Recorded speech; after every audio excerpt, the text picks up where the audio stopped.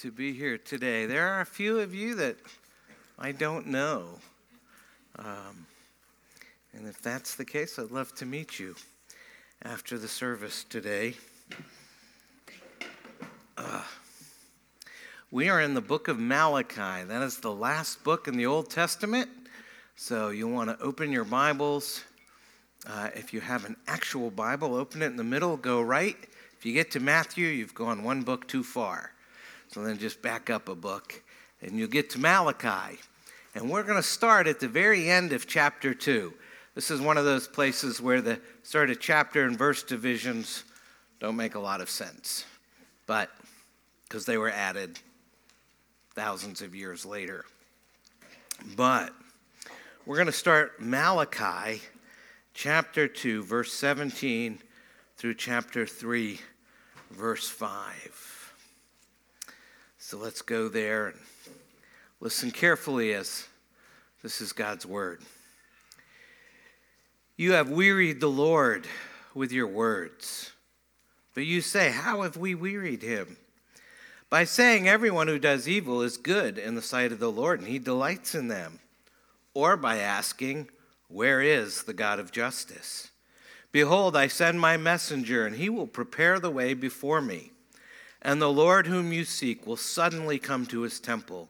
And the messenger of the covenant in whom you delight, behold, he is coming, says the Lord of hosts. But who can endure the day of his coming? And who can stand when he appears? For he is like a refiner's fire and like fuller's soap. He will sit as a refiner and purifier of silver, and he will purify the sons of Levi and refine them like gold and silver, and they will bring offerings in righteousness to the Lord. Then the offering of Judah and Jerusalem will be pleasing to the Lord as in the days of old and as in former years. Then I will draw near to you for judgment. I will be a swift witness against the sorcerers, against the adulterers, against those who swear falsely, against those who oppress the hired worker in his wages, the widow and the fatherless, against those who thrust aside the sojourner and do not fear me, says the Lord of hosts. The word of the Lord. Thanks be to God. Let's pray. Heavenly Father, this is your word, and as always, we so very much need it. We need to be reminded of Advent, what it means, what it prepares us for, why we're waiting. We need to look forward to the coming of the King. We need to not be so cynical that it eats away at our hope. We need to trust that your promises are true and that what you promise you will do. So enable us this day to set our hope on Christ. And we pray by the power of the Holy Spirit, help us see Jesus. In his name we pray. Amen. Amen. There is a show on the Discovery Channel called Gold Rush. I don't know if you've seen this show. It's now in its 8th season. Does anybody watch this show? Oh, there's a few hands going up very reluctantly, you know. Surprising, I was unaware that anyone actually watched this show. But I guess I should have known since it's 8 seasons in that lots of people watch it. I have seen one episode. I don't know why I stopped on that channel. I probably won't keep watching it, but I was drawn in for a couple of reasons. And the first is that the men and women there are sort of the roughneck, blue-collar type people, right? These are the folks that look dirty when they're clean, kind of like a 5-year-old boy. You know what I mean? And the other reason I like it, this may seem really random, but when they find gold, it's not that impressive. You know, there's this special music, and then they bring it out, and it's a dirty rock. And everybody's freaking out. They're like, we've made it, we're rich. And it's just really hard to get excited about it because it just looks like a dirty rock. To be honest, I saw it and I'm kind of like, I could probably dig that up in my backyard. Just go out there right now, dig down, pull something out of the ground. We've done it. What happens on the show Gold Rush is they see things that are there but need to be drawn out. There's things there that need to be cleaned up. They're going to need to be refined. So they see the beauty of what's there, but it's now hidden. Where I look at it and just see a dirty rock. They see the real value in the gold that's embedded underneath all of the dirt and the impurities. And the reason I bring that up is because at least 12 times in the Bible, God is referred to as a refining fire. Our God and our relationship to him is one of refinement.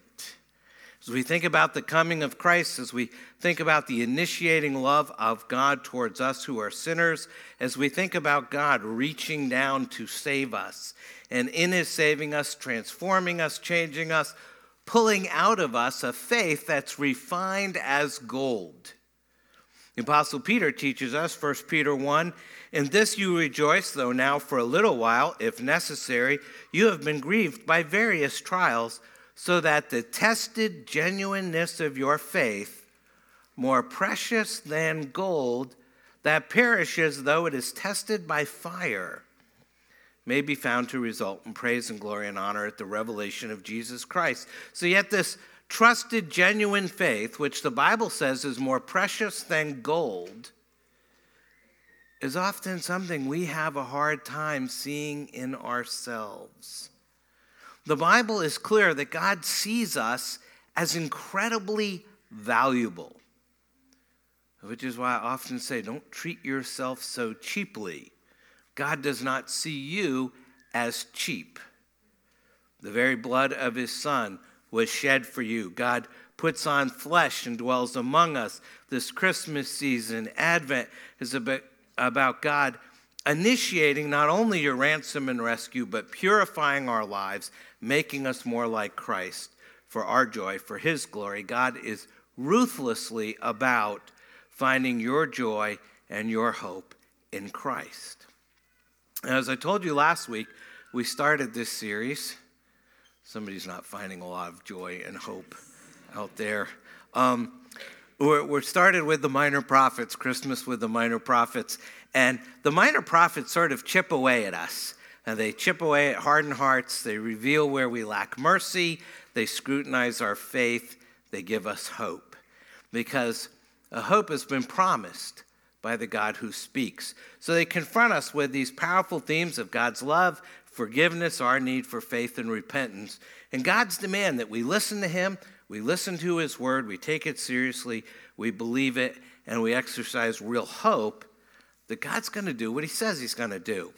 And so we're spending Advent looking and learning from a few of the minor prophets, and today we've come to the book of Malachi. And we see in Malachi, God is pleading with his people for more faith and more trust in him. He's forecasting the coming of Christ and explaining what will happen when he shows up. But the people of Israel are having a really hard time buying it, valuing it, listening to it, doing what he says. They're questioning the value of having faith at all. They've been so beaten down and disappointed by life, they've become cynical. That's a disease you don't see coming until well after everyone else has diagnosed it in you. Everyone else knows you're cynical before you do. Which forces us to stop and consider sort of what is cynicism? What's the who, what, where, when, why, and how of cynicism? Because cynicism is all around us. Cynicism promises a more sophisticated way of seeing things. It promises to protect you from getting conned or being disgraced or suffering disillusionment or losing hope. And truth be told, there's something deeply appealing about cynicism. especially in the world we live in, where we have to cut through so many shams and scams and phoniness and fake news and the endless, relentless spin of the capital. Cynicism, as we use the word today, has to do with seeing through and unmasking seemingly positive appearances in order to reveal those underlying motivations of, greed, power, lust, and selfishness. It says behind every respectable public agenda lies a hidden, private agenda that's less noble and less moral. To be cynical is to disparage or distrust the motives of others. Cynical insights, cynical perspectives, cynical critiques are so much a part of modern life that we've just gotten used to them. For those of you who are regularly on Facebook, you know that even the best of posts or links to good, thought-provoking articles are going to be met with a barrage of cynical comments. And some of us have been the cynical commentators. If the Apostle Paul was the chief of sinners, many of us are competing for the title chief of cynics. You see, cynicism at its root is essentially a negative judgment. It stakes out no positive turf that needs to be defended. It can expose pride, boasting, selfishness, hypocrisy, in our current climate, gross immorality, both real and imagined. It can count on generating utter disgust in the hearts of its hearers. Cynicism is an easy way to be emotionally cruel without having to be physically violent. It's an easy way to be emotionally cruel without having to be physically violent. I find it interesting. The first person to be tagged with the title of cynic was the ancient Greek philosopher Diogenes. We don't know much about him, but we do know that the last part of his life was spent in a city that revered him and copied him and sort of modeled him, and that city was Corinth, which should certainly illuminate our understanding when we return to 1 Corinthians in January. But Diogenes was committed to driving out the counterfeit to make room for what was real. And he argued that wisdom was found in unmasking others. And he made it very clear that cynicism was not a school of thought, but the voice of doubt. Well, the voice of doubt was alive and well and running rampant at the time of Malachi. The people doubted everything.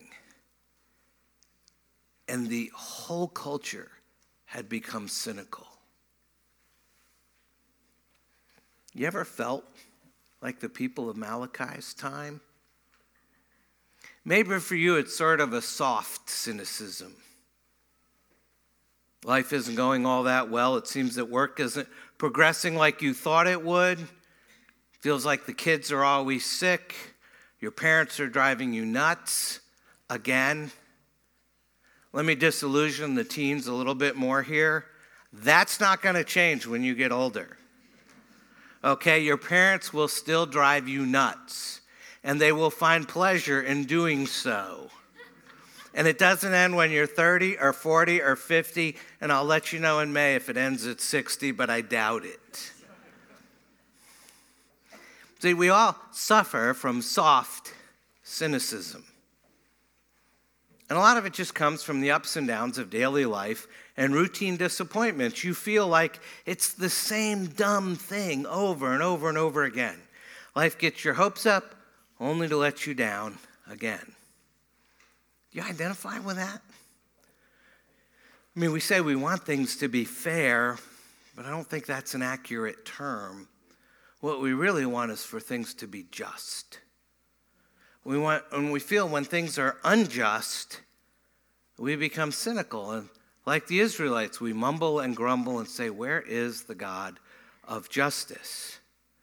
After all, we put our trust in Heroes and athletes and coaches and politicians and pundits and celebrities and singers and parents and pastors, and one by one, they all let us down.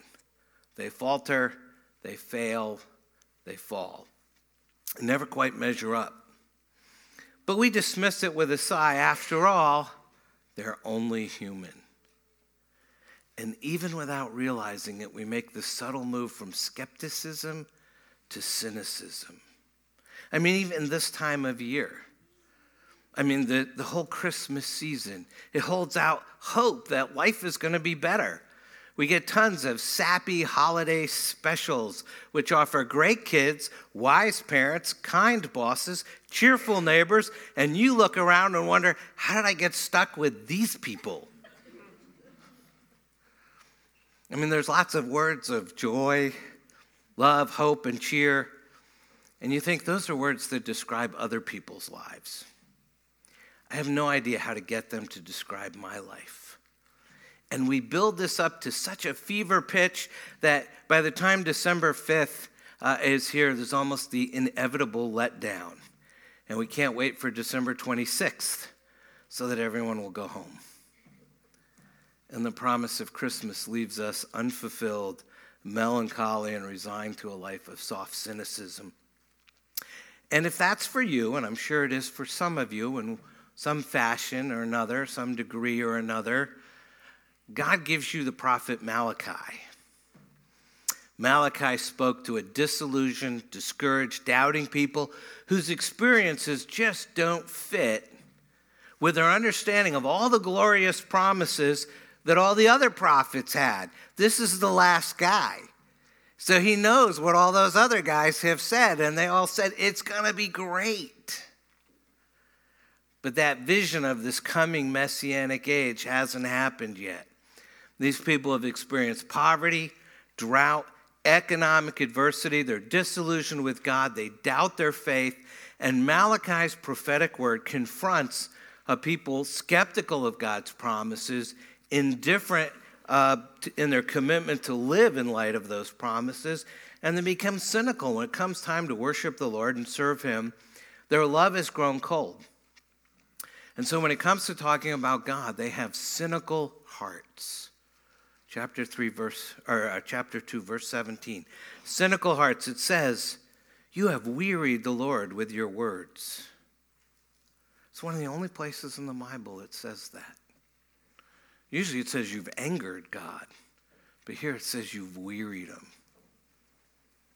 But you say, how have we wearied him? By saying everyone who does evil is good in the sight of the Lord, and he delights in them. Or by asking, where is the God of justice? Apparently the people have a problem. They're looking for the fulfillment of God's covenant promises, and they don't see that happening. We're now in the time period after the exile. They've come back to Israel, back to Jerusalem. They've been waiting for all these good things to happen. They've been given promises that God's going to do wondrous things when they come back from exile. The temple will be rebuilt. The wall around Jerusalem will be rebuilt. The new covenant will be implemented. The Davidic king will return. All their enemies will flee, and all things will be set right. And it will be glorious. There'll be justice and righteousness and redemption. Except there wasn't. None of that had happened yet. And there is a sense of deep disappointment. Now, if you remember from last week in the time of Amos, the people were going through the motions because they were so well off. They just didn't care. But now in the time of Malachi, the people are still just going through the motions. But because they're so downtrodden, they think that God just doesn't care. So they still worship. They still go to the temple. And it's a lot smaller than Solomon's temple. Doesn't look very good. And they still say their prayers, but their heart's not in it.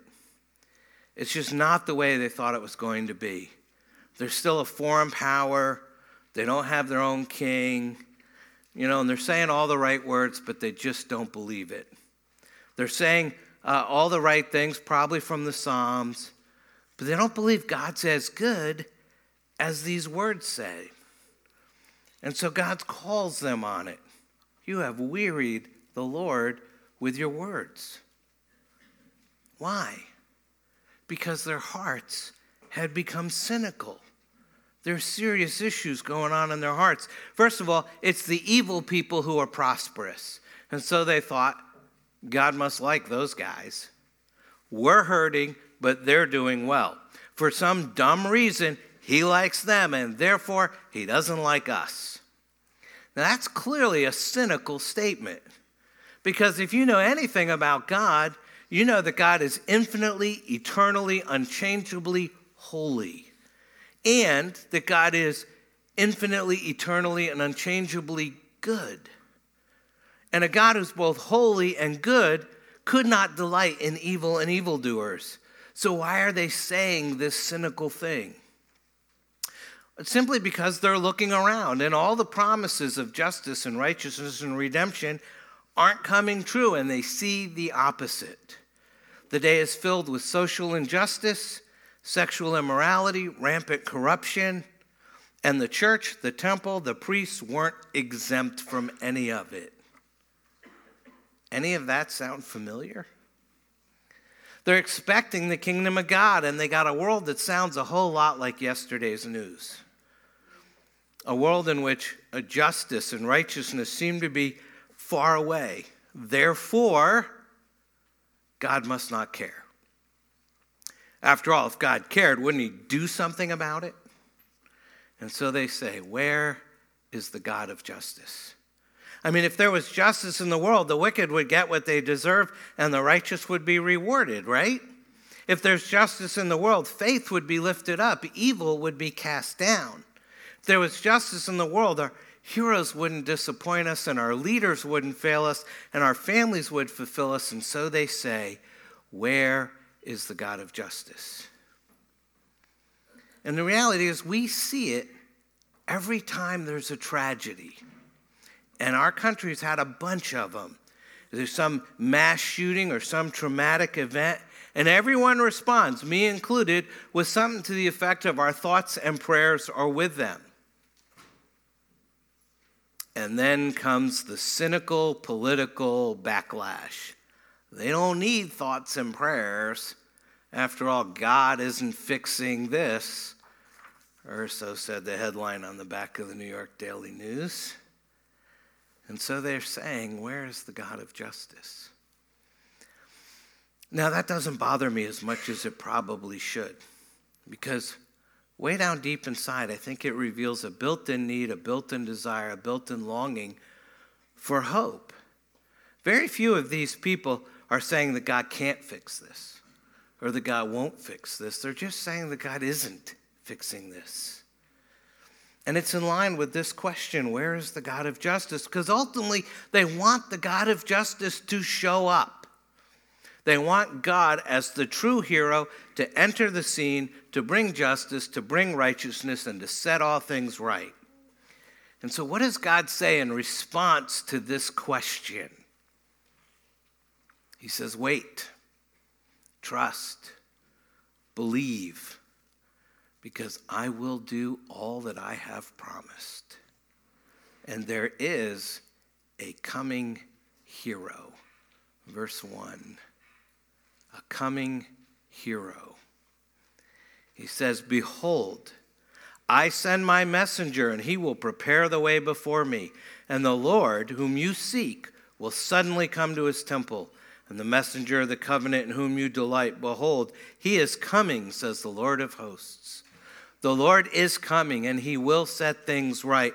But first, he's going to be preceded by a messenger. Verse 1, I send my messenger, and he will prepare the way before me. Literally, it says, I send Malachi. Because in Hebrew, Malachi means my messenger. And so in the near term, Malachi himself fulfills this. He is the last prophet in the Old Testament. He's the last word until another Malachi shows up, another messenger with the same mission and very much the same message, and he will prepare the way before me. You know him as John the Baptist. And if Malachi was the last prophet in the Old Testament, John the Baptist is the last Old Testament prophet, even though he appears in the New Testament, because he precedes Jesus. And Jesus makes that exact connection. Actually, it's 3 times. It appears in Matthew and in Mark and in Luke chapter 7. He tells the people, "What then did you go out to see? A prophet? Yes, I tell you, and more than a prophet. This is he of whom it is written, 'Behold, I send my messenger before your face, who will prepare your way before you.'" He's quoting Malachi and Isaiah. It says, "He will prepare the way before me. The King is coming. The Lord whom you seek will come to his temple, his dwelling, his holy place, his place of rule. And this forerunner will be the messenger of the covenant." And who is he preparing the way for? The Messiah, the Christ, the Lord Jesus. And he'll bring justice, and he'll bring righteousness, and he will set all things right. And then there'll be no more cynicism, and no more skepticism, and no more disappointment. And all the promises of God are yes and amen in him. 2 Corinthians 1, "For the Son of God, Jesus Christ, whom we proclaimed among you, was not yes and no, but in him it is always yes. For the promises of God find their yes in him. That is why it is through him that we utter our amen to God for his glory." And we long for all of that. We want that. We hope for that.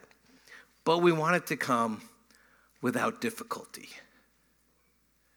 We want the Lord to just show up and fix everything, but without having to bother us a whole lot. You know, we don't want him to be inconvenient. But that's not what this text says.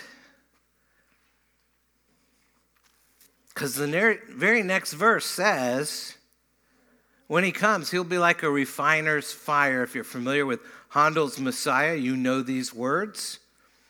"But who can endure the day of his coming?" You can hear the bass voice coming out. "Who can stand when he appears? For he is like a refiner's fire and like fuller's soap. He will sit as a refiner and purifier of silver, and he will purify the sons of Levi and refine them like gold and silver, and they will bring offerings in righteousness to the Lord. Then the offering of Judah and Jerusalem will be pleasing to the Lord, as in the days of old and as in former years." And so justice comes, but it comes in 2 ways, through refiner's fire and through fuller's soap. Fuller's soap is like an alkaline rinse that takes out the stains. We know what a refiner's fire is. So first, fire. When the Messiah comes, it's like a refiner's fire, taking the gold and silver and putting it into a smelting pot, turning the heat way up so that the gold and silver are separated from the dross, and all of the impurities are consumed, and the now purified gold and silver remains. There is an old hymn called "How Firm a Foundation," and it's one of my favorites, and it has a stanza that reads this way: "When through fiery trials thy pathway shall lie, my grace all sufficient shall be thy supply. The flame shall not hurt thee, I only design thy dross to consume and thy gold to refine." It's Malachi. And then fuller's soap, something you're probably not familiar with. See, in those days, you couldn't buy soap like we know it. And this soap is more like laundry detergent, but nobody sold Tide back then. So they would take some lye and mix it with water and create this mild bleach-like soap. And you dip your clothes in the water and soak them really good, and the soap would separate the dirt from the clothes. And then you would take the clothes out and hang them up and beat them with a broom so that the dirt would fall off. You literally would beat them clean. There's a wonderful TED talk about how the role of women has advanced dramatically with the invention of the washing machine. You can look it up. Just go to TED Talks and type in washing machine. It basically says women's education advanced in quantum leaps with the invention of the washing machine because they weren't outside beating the clothes with a broom. And now they had time to read. It's fascinating. Anyways, What do these images mean for us? Why are we warned about a refiner's fire and fuller's soap? Because when the coming hero arrives, when the king comes, he's going to make us clean. He's going to make us pure. But it might get a little hot, and you may get knocked around a little bit. He's going to take our sin away, and he's going to make us holy. And part of the point here is if you want a life of hope, if you want your family to be the way it should be, you want your marriage to be the way it should be, you want your church to be the way it should be, if you want your world to be the way it should be, then you need new people. You need people who've been cleansed from the inside out. You need people who've had their sins taken away and been purified. And what would be the result of having all new people? Well, when the hero comes, when the king comes, when the Lord descends, then we'll be able to truly worship. And we'll worship the right way, and we'll say the prayers with great faith. And we'll say all the right words, but we'll really mean it. And we'll sing our praises with great joy, and we'll worship together as one body, as the temple where the Lord dwells, and we'll have great love, one for the other. And all of that will be an offering of righteousness, pleasing to the Lord, and our cynicism will be replaced with hope. But, there's always a but. The king not only deals with his new people, with his cleansed people, with his purified people, but he also deals with those who are not his people. And against them he will be a close witness. Verse 5, a close witness. Close as in your face. It says, then I will draw near to you for judgment. I will be a swift witness against the sorcerers, against the adulterers, against those who swear falsely, against those who oppress the hired worker and his wages, the widow and the fatherless, against those who thrust aside the sojourner, and do not fear me, says the Lord of hosts. The hero arrives, the king comes, and he judges. The God of justice shows up, and it is justice that he brings.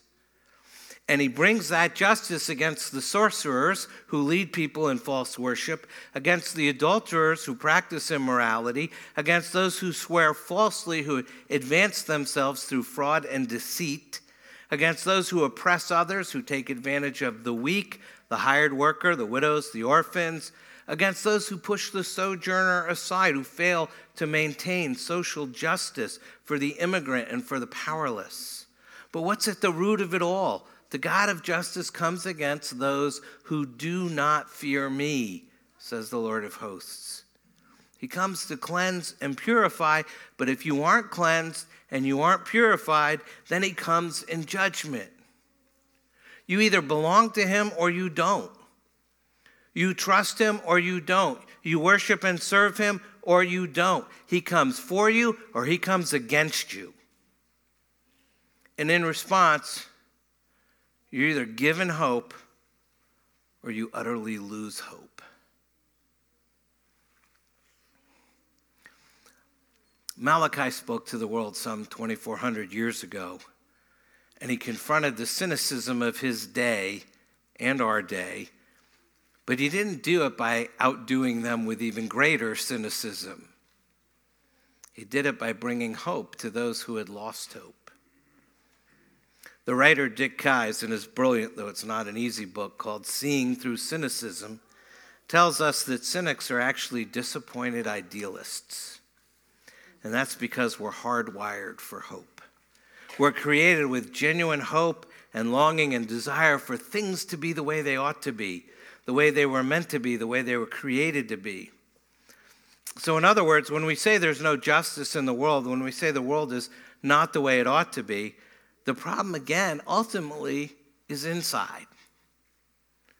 It's our hearts. Our cynical hearts need to be made clean. Our cynical hearts need to learn how to fear God, to reverence God, to love God, because he will change us, he will cleanse us, he will bring us the hope of the coming hero, the hope of the coming King, the hope of the Lord Jesus Christ. And that's the hope of Christmas. And we still have hope. I mean, especially at this time of year. I mean, don't we have hope for our families to be safe, for our kids to do well, for our parents to be wise, for our bosses to be kind, for our neighbors to be cheerful, for our world to make more sense today than it did yesterday? We hope that somehow things would be the way they ought to be. And why do we keep hoping that? We have this hope because something happened some 2,000 years ago. Something happened that fulfilled this prophecy of Malachi, because the promised messenger came. And his father, a man named Zechariah, broke into praise at the news of his birth. We read Luke 1. His father, Zechariah, was filled with the Holy Spirit and prophesied, saying, "Blessed be the Lord God of Israel, for he has visited and redeemed his people and has raised up a horn of salvation for us in the house of his servant David, as he spoke by the mouth of his holy prophets from of old, that we should be saved from our enemies and from the hand of all who hate us, to show the mercy promised to our fathers and to remember his holy covenant, the oath that he swore to our father Abraham, to grant us that we, being delivered from the hand of our enemies, might serve him without fear, in holiness and righteousness before him all our days. And you, child, will be called the prophet of the Most High, for you will go before the Lord to prepare his ways, to give knowledge of salvation to his people and the forgiveness of their sins, because of the tender mercy of our God, whereby the sunrise shall visit us from on high, to give light to those who sit in darkness and in the shadow of death, to guide our feet into the way of peace." The messenger came. John the Baptist came. John announced the coming of the King. The hero is coming. The King is coming. The Lord is coming. John's message is very similar to Malachi's. The true hero is coming, and he will set things right. Luke 3, it is written in the book of the words of Isaiah the prophet, the voice of one crying in the wilderness, "Prepare the way of the Lord, make his path straight.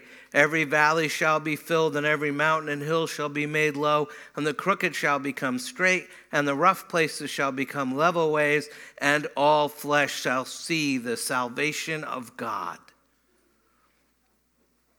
And then he came. The Lord showed up. The messenger said he's coming, and then he came. And when John the Baptist saw Jesus, he exclaimed, John 1, "Behold, the Lamb of God who takes away the sin of the world." That's our hope, that we will be cleansed, that we will be purified, that we will be saved. It's the hope of Christmas. It's hope for you and for me. It's hope for the cynical. Think about that. You need to pray. Take a moment to do that, and then I will close.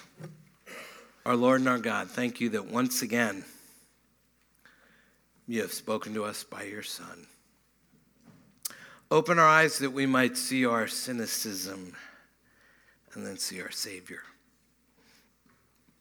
God, our Father, we bow before you. We confess that we often live as people without hope. And though we claim the name of Christ, our hearts turn cynical when things don't turn out as we want them to. And yet you specialize in bringing hope to the cynical. You cleanse our hearts and purify our minds. You restore our hope. Thank you that the King is coming. Thank you that we have a hero who won't let us down.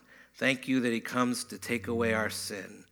Grant that we may believe it and live like it and hope in it. In the name of our Lord and Savior, Jesus Christ, who lives and reigns with you and the Holy Spirit, one God, now and forever. Amen.